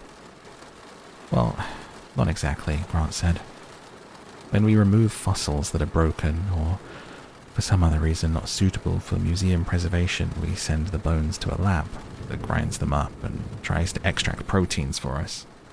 The proteins are then identified and the report is sent back to us." "Which lab is that?" Morris asked. Medical Biologic Services in Salt Lake." "How'd you choose them?" "Competitive bids." "The lab has nothing to do with InGen?" Morris asked. "Not that I know of," said Grant. They came to the door of the trailer. Grant opened it and felt the rush of hot air from outside. Morris paused and put on his sunglasses. "One last thing," said Morris. "Suppose InGen wasn't really making a museum exhibit? Is there anything else they could have done with the information in the report that you gave them?" Grant laughed. "Sure. They could feed a baby hadrosaur." Morris laughed too. "A baby hadrosaur. That'd be something to see. How big were they?" "About so," Grant said, holding his hands 6 inches apart. "Squirrel size." "And how long before they become full grown?" 3 years, give or take. Morris held out his hand. "Well, thanks again for your help. Take it easy driving back," said Grant. He watched for a moment as Morris walked back towards his car and closed the trailer door. Grant said, "What do you think?" Ellie shrugged, naive. "You like the part where John Hammond's the evil arch-villain?" Grant laughed. "John Hammond's about as sinister as Walt Disney. By the way, who called?" "Oh," Ellie said, "it was a woman named Alice Levin. She works at Columbia Medical. Do you know her?" Grant shook his head. "No." "Well, it was something about identifying some remains. She wants you to call her back. Right away." Ellie Sattler brushed a strand of blonde hair back from her face and turned her attention to the acid baths. She had 6 in a row, at molar strengths from 5 to 30%. She had to keep an eye on the stronger solutions because they would eat through limestone and begin to erode the bones. Infant dinosaur bones were so fragile. She marveled that they had been preserved at all after 80 million years. She listened idly as Grant said, "Miss Levin, this is Alan Grant. What's this about a... You have what?" "A what?" He began to laugh. "Oh, I doubt that very much, Miss Levin. No, I really don't have time. I'm sorry. Well, I would take a look at it, but I can pretty much guarantee it's a basilisk lizard, but... Yes, you can do that. All right, send it now." Grant hung up and shook his head. "These people," Ellie said. "What's it about?" "Some lizard she's trying to identify," Grant said. "She's going to fax me an x-ray." He walked over to the fax and waited as the transmission came through. "Incidentally, I've got a new find for you. A good one." "Yes?" Grant nodded. "Found it just before the kids showed up. On South Hill, Horizon 4. Infant velociraptor. Jaw, complete dentition, so there's no question about identity. The site looks undisturbed. We might even get a full skeleton." "That's fantastic," Ellie said. "How young?" "Young," Grant said. 2, maybe 4 months at most. "And it's definitely a velociraptor." "Definitely," Grant said. "Maybe our luck has finally turned." For the last 2 years at Snakewater, the team had excavated only duck-billed hadrosaurs. They already had evidence for vast herds of these grazing dinosaurs roaming the Cretaceous plains in groups of 10 or 20,000, as buffalo would later roam. But increasingly, the question that faced them was, where were the predators? They expected predators to be rare, of course. Studies of predator-prey populations in the game parks of Africa and India suggested that, roughly speaking, there is 1 predatory carnivore for every 400 herbivores. That meant a herd of 10,000 duckbills would support only 25 tyrannosaurs, so it was unlikely that they would find the remains of a large predator. But where were the smaller predators? Snakewater had dozens of nesting sites. In some places, the ground was literally covered with fragments of dinosaur eggshells, and many small dinosaurs ate eggs. Animals like the oviraptor and velociraptor, predators 3 to 6 feet tall, must have been found here in abundance, but they had discovered none so far. Perhaps this velociraptor skeleton did mean their luck had changed, and an infant. Ellie knew that one of Grant's dreams was to study infant rearing behavior in carnivorous dinosaurs, as he had already studied the behavior of herbivores. Perhaps this was the first step towards that dream. "You must be pretty excited," Ellie said. Grant didn't answer. I said you must be excited, Ellie repeated herself.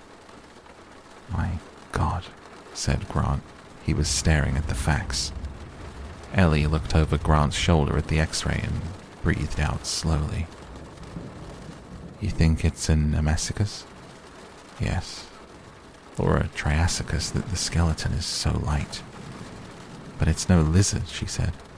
No, this is not a lizard. No three-toed lizard has walked on this planet for 200 million years. Ellie's first thought was that she was looking at a hoax. An ingenious, skillful hoax, but a hoax nonetheless. Every biologist knew that the threat of a hoax was omnipresent. The most famous hoax, the Piltdown Man, had gone undetected for 40 years. Its perpetrator was still unknown. More recently, the distinguished astronomer Fred Hoyle had claimed that a fossil-winged dinosaur on display in the British Museum was a fraud. It was later shown to be genuine. The essence of a successful hoax was that it presented scientists with what they expected to see. And to Ellie's eye, the X-ray image of the lizard was exactly correct. The three-toed foot was well balanced, with the medial claw smallest. The bony remnants of the fourth and fifth toes were located up near the metatarsal joint. The tibia was strong and considerably longer than the femur. The tail showed 45 vertebrae. It was a young Procompsognathus. Could this X-ray be faked? I don't know, Grant said. But it's almost impossible to fake an X-ray. And a Procompsognathus is an obscure animal. Even people familiar with dinosaurs have never heard of it. Ellie read the note. Specimen acquired on the beach of Cabo Blanco, July 16th. Apparently a howler monkey was eating the animal. This was all that was recovered? And it says the lizard attacked a little girl. I doubt that, Grant said. But perhaps. Procompsognathus was so small and light we assume it must be a scavenger, only feeding off dead creatures. You can tell the size, he measured quickly. It's about 20 centimeters to the hips, which means the full animal would be about a foot tall, about as big as a chicken. Even a child would look pretty fearsome to it. It might bite an infant, but not a child. Ellie frowned at the X-ray image. You think this could really be a legitimate rediscovery? Like the coelacanth? Maybe, Grant said. The coelacanth was a 5-foot-long fish thought to have died out 65 million years ago, until a specimen was pulled from the ocean in 1938. But there were other examples. The Australian mountain pygmy possum was known only from fossils until a live one was found in a garbage can in Melbourne.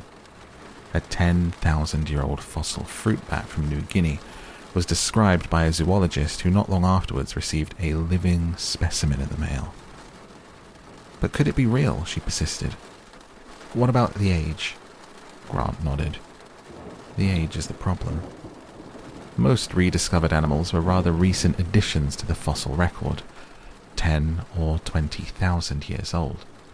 Some were a few million years old, in the case of the coelacanth. 65 million years old. But the specimen they were looking at was much, much older than that. Dinosaurs had died out in the Cretaceous period 65 million years ago.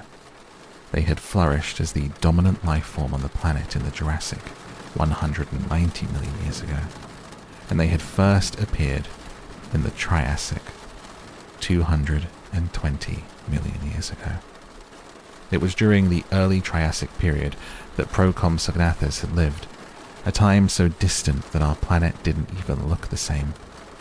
All the continents were joined together in a single landmass called Pangaea, which extended from the north to the South Pole, a vast continent of ferns and forests with a few large deserts. The Atlantic Ocean was a narrow lake between what would become Africa and Florida. The air was denser, the land was warmer. There were hundreds of active volcanoes, and it was in this environment that Procompsognathus lived. Well, Ellie said, We know animals have survived. Crocodiles are basically Triassic animals living in the present. Sharks are Triassic. We know it's happened before. Grant nodded. And the thing is, he said, how else do we explain it? It's either a fake, which I doubt, or else it's a rediscovery. What else could it be? The phone rang. Alice Levin again, Grant said. Let's see if she'll send us the actual specimen. He answered it and looked at Ellie, surprised. Yes, I'll hold for Mr. Hammond. Yes, of course. Hammond? What does he want? Ellie said. Grant shook his head and said into the phone. Yes, Mr. Hammond. Yes, it's good to hear your voice too. Yes. He looked at Ellie. Oh, you did? Yes, is that right? He cupped his hand over the mouthpiece and said, Still as eccentric as ever, you've got to hear this. Hell of an annoyance from some EPA fellow. Seems to have gone off half-cocked all on his own, running around the country talking to people, stirring up things. I don't suppose anybody's come to see you way out there. As a matter of fact, Grant said, somebody did come to see me. Hammond snorted. I was afraid of that. Smart-ass kid named Morris. Yes, his name was Morris, Grant said. He's going to see all our consultants, said Hammond.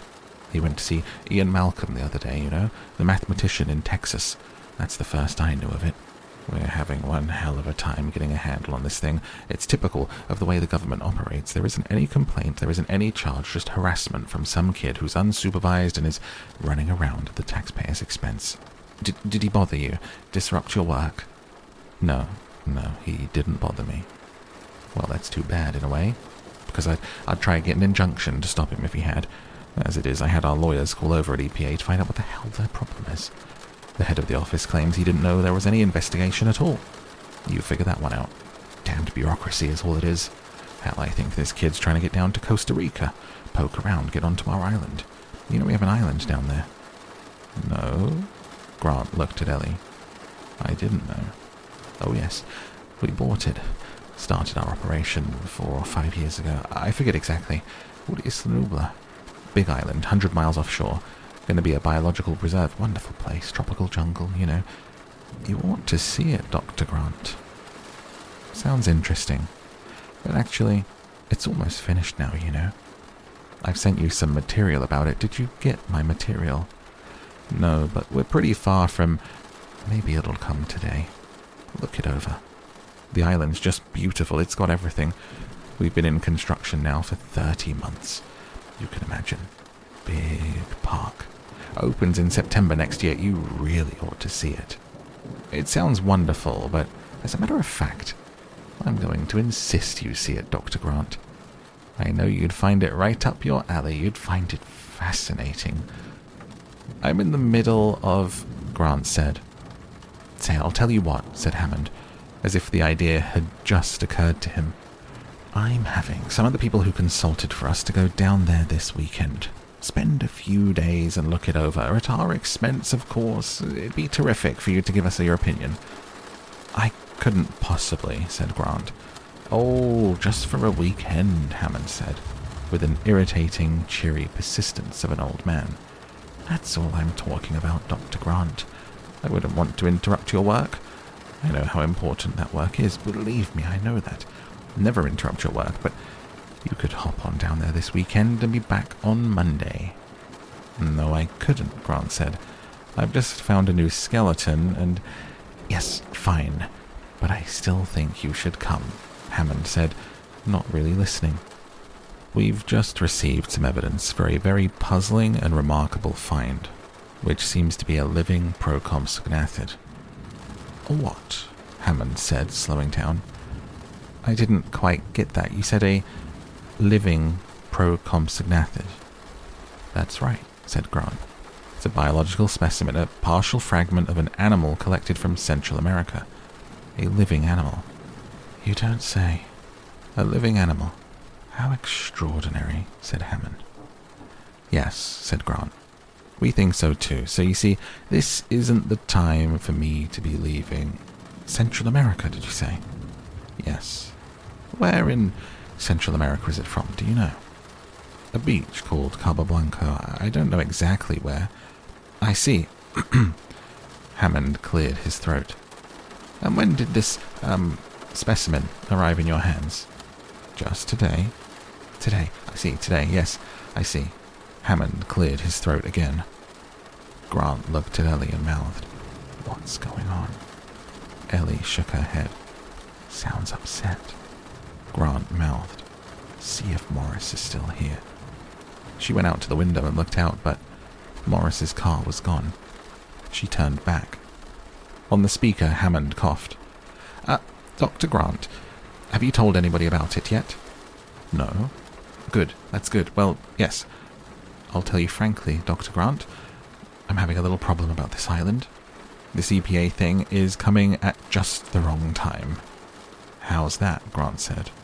"Well, we've had our problems and some delays. Let's just say I'm under a little pressure here, and I'd like you to look at this island for me. Give me your opinion.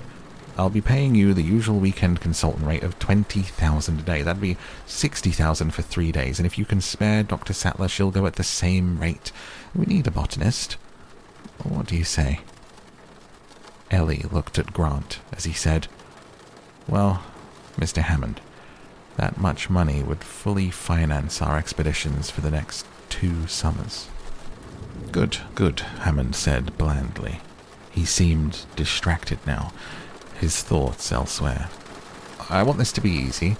I'm sending the corporate jet to pick you up at that private airfield. You know the one I mean. It's only about 2 hours' drive from where you are. You be there at 5 p.m. tomorrow. I'll be waiting for you. Take you right down. Can you and Dr. Sattler make that plane?" "I guess we can." "Good. Pack lightly. You don't need passports. I'm looking forward to it. See you tomorrow." Hammond hung up. Midday sun streamed into the San Francisco law offices of Cohen, Swain, and Ross, giving the room a cheerfulness that Donald Gennaro did not feel. He listened on the phone and looked at his boss, Daniel Ross, cold as an undertaker in his dark pinstripe suit. "I understand, John," Gennaro said. "And Grant agreed to come?" Good. "Yeah, that sounds fine to me. My congratulations, John." He hung up on the phone and turned to Ross. "We can't trust Hammond anymore. He's under too much pressure. The EPA's investigating him. He's behind schedule on his Costa Rican resort, and the investors are getting nervous. There have been too many rumors of problems down there. Too many workmen have died. And now this business about a living procumps whatever on the mainland." "What does that mean?" Ross said. "Maybe nothing," Gennaro said. "But Hamachi's one of our principal investors. I got a report last week from Hamachi's representative in San Jose, the capital of Costa Rica. According to the report, some new kind of lizard is biting children on the coast." Ross blinked. "A new lizard?" "Yeah. We can't screw around with this. We've got to inspect the island right away. I've asked Hammond to arrange independent site inspections every week for the next 3 weeks. And what does Hammond say? He insists nothing is wrong on the island, claims he has all these security precautions. But you don't believe him?" "No," Gennaro said. "I don't." Donald Gennaro had come to Cohen Swain from a background in investment banking. Cohen Swain's high-tech clients frequently needed capitalization, and Gennaro helped them find the money. One of his first assignments back in 1982 had been to accompany John Hammond while the old man, then nearly 70, put together the funding to start InGen Corporation. They eventually raised almost $1 billion. Gennaro remembered it as a wild ride. "Hammond's a dreamer," Gennaro said. "A potentially dangerous dreamer," Ross said. "We should never have gotten involved. What's our financial position?" "The firm," Gennaro said, "owns 5%. General or limited?" "General." Ross shook his head. "We should never have done that." "It seemed wise at the time," Gennaro said. "Hell, it was 8 years ago. We took it in lieu of some fees, and if you remember, Hammond's plan was extremely speculative. He was really pushing the envelope. Nobody really thought he could pull it off." "But apparently he has," Ross said. "In any case, I agree, an inspection's overdue. What about your site experts? I'm starting with experts that Hammond already hired as consultants early in the project. Gennaro tossed a list onto Ross's desk. First group's a paleontologist, paleobotanist, and a mathematician. They go down this weekend. I'll go with them. Will they tell you the truth? Ross said. I think so. None of them had much to do with this island, and one of them, the mathematician Ian Malcolm, was openly hostile to the project from the start. Insisted it would never work, could never work. And who else? Just a technical person, computer system analyst, review the park's computers, fix some bugs. He should be there by Friday morning. Fine, Ross said. You're making the arrangements? Hammond asked to place the calls himself. I think he wants to pretend he's not in trouble, that it's just a social invitation, showing off his island. All right, Ross said. Just make sure it happens. Stay on top of it. I want this Costa Rican situation resolved within a week. Ross got up and walked out of the room. Gennaro dialed, heard the whining hiss of a radio phone, and heard a voice say, Grant here. Hi, Dr. Grant. This is Donald Gennaro. I'm General Counsel for InGen. We talked a few years back. I don't know if you remember. I remember, said Grant.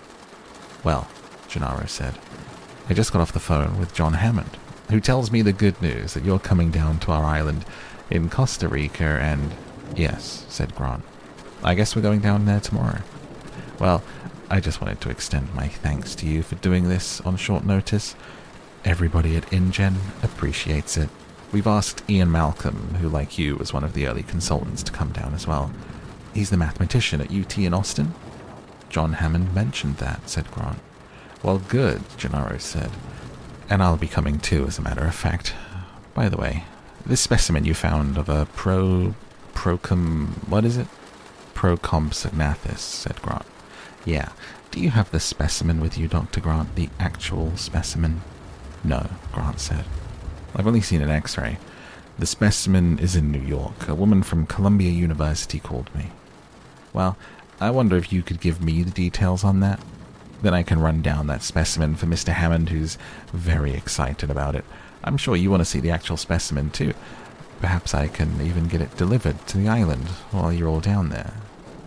Grant gave him the information. Well, that's fine, Dr. Grant. My regards to Dr. Sattler. I look forward to meeting you and him tomorrow. And Gennaro hung up. This just came, Ellie said the next day, walking to the back of the trailer with a thick manila envelope. One of the kids brought it back from town. It's from Hammond. Grant noticed the blue and white InGen logo as he tore open the envelope. Inside there was no cover letter, just a bound stack of paper. Pulling it out, he discovered that it was blueprints. They were reduced, forming a thick book. The cover was marked, Isla Nublar, Guest Resort Facilities, Full Set, Safari Lodge. The hell is this? He said. He flipped open the book and a sheet of paper fell out. Dear Alan and Ellie, as you can imagine, we don't have much in the way of a formal promotional materials yet, but this should give you an idea of the Isla Nublar project. I think it's very exciting. Looking forward to discussing this with you. Hope you can join us. Regards, John. I don't get it, Grant said. He flipped through the sheets. These are architectural plans. He turned to the top sheet. Visitor Center. Client InGen. Architects Dunning Murphy Associates. Design partner Richard Murphy York. Engineers, landscaping, electrical, computer. Grant turned to the plans themselves. They were stamped industrial, secrets do not copy. Confidential work product, not for distribution. Each sheet was numbered, and at the top, these plans represent confidential creations of InGen Inc. You must have signed document 1124A or risk prosecution. Looks pretty paranoid to me, he said. The next page was a topographical map. It showed Isla Nublar as an inverted teardrop, bulging at the north, tapering at the south. The island was 8 miles long. The map divided it into several large sections. The northern section was marked Visitor Area, and it contained structures marked Visitor Arrivals, Visitor Center Administration, Power, Support, Hammond Residence, and Safari Lodge. Grant could see the outline of a swimming pool, rectangles of tennis courts, and round squiggles that represented planting and shrubbery. "It looks like a resort, all right," said Ellie. There followed detailed sheets for the Safari Lodge itself. In the elevation sketches, the lodge looked dramatic, a long, low building with a series of pyramid shapes on the roof. But there was little about the other buildings in the visitor area. The rest of the island was even more mysterious, and as far as Grant could tell, it was mostly open space. A network of roads, tunnels, and outlying buildings. A long, thin lake that appeared to be man-made, with concrete dams and barriers. But for the most part, the island was divided into big, curving areas with very little development at all. Each area was marked by codes. "Is there an explanation for the codes?" she said. Grant flipped the pages rapidly, but he couldn't find one. "Maybe they took it out," she said. "I'm telling you," Grant said. Paranoid. He looked at the big curving divisions separated from one another by a network of roads. There were only 6 divisions on the whole island, and each division was separated from the road by a concrete moat. Outside each moat was a fence with a little lightning sign alongside it. That mystified them until they were finally able to figure out that it meant the fences were electrified. "That's odd," she said. "Electrified fences at a resort?" "Miles of them," said Grant. "Electrified fences and moats together, usually with a long road alongside them as well. Just like a zoo," Ellie said. They went back to the topographical map and looked closely at the contour lines. The roads had been placed oddly. The main road ran north-south right through central hills of the island, including one section of road that seemed to be literally cut into the side of a cliff above a river. It began to look as if there had been a deliberate effort to leave these open areas as big enclosures, separated from the roads by moats and electric fences, and the roads were raised above ground level so that you could see over the fences. "You know," Ellie said, "some of these dimensions are enormous. Look at this. This concrete moat is 30 feet wide. That's like a military fortification." "So are these buildings," said Grant. He had noticed that each open division had a few buildings usually located in out-of-the-way corners, but the buildings were all concrete with thick walls. In side-view elevations, they looked like concrete bunkers with small windows, like pillboxes from old war movies. At that moment, they heard a muffled explosion, and Grant put the papers aside. "Back to work," he said.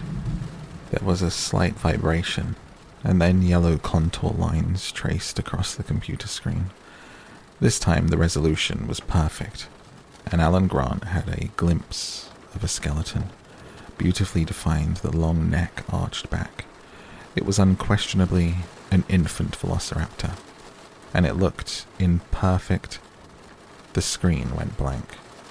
"I hate computers," said Grant, squinting in the sun. "What happened now?" "Lost the integrator input," one of the kids said. "Just a minute." The kid bent to look at the tangle of wires going into the back of the battery-powered portable computer. They had set the computer up on a beer carton on top of Hill 4, not far from the device that they called Thumper. Grant sat down on the side of the hill and looked at his watch. He said to Ellie, "We're going to have to do this the old-fashioned way." One of the kids overheard. Alan. Look, I've got a plane to catch. I want the fossil protected before I go. Once you began to expose a fossil, you had to continue or risk losing it. Visitors imagined the landscape of the Badlands to be unchanging, but in fact it was continuously eroding, literally right before your eyes. All day long you could hear the clatter of pebbles rolling down crumbling hillside. There was always the risk of a rainstorm, even a brief shower, would wash away a delicate fossil. Thus, Grant's partially exposed skeleton was at risk, and it had to be protected until he returned.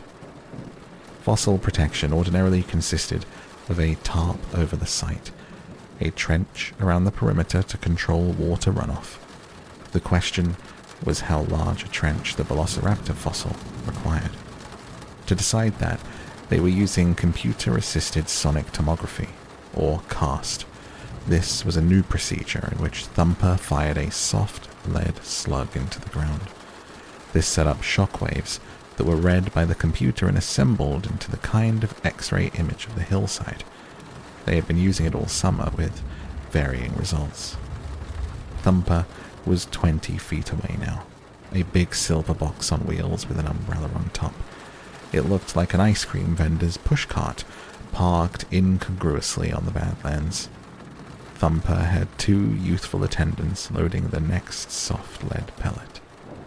So far, the CAST program merely located the extent of finds, helping Grant's team to dig more efficiently.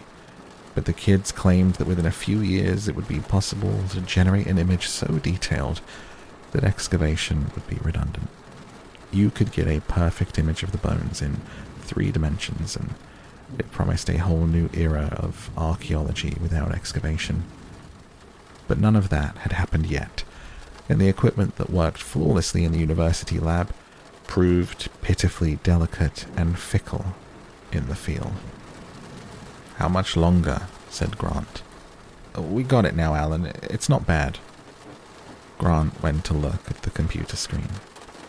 He saw the complete skeleton, traced in bright yellow. It was indeed a young specimen, the outstanding characteristic of a velociraptor. The single-toed claw, which in a full-grown animal was a curved 6-inch-long weapon, capable of ripping open its prey.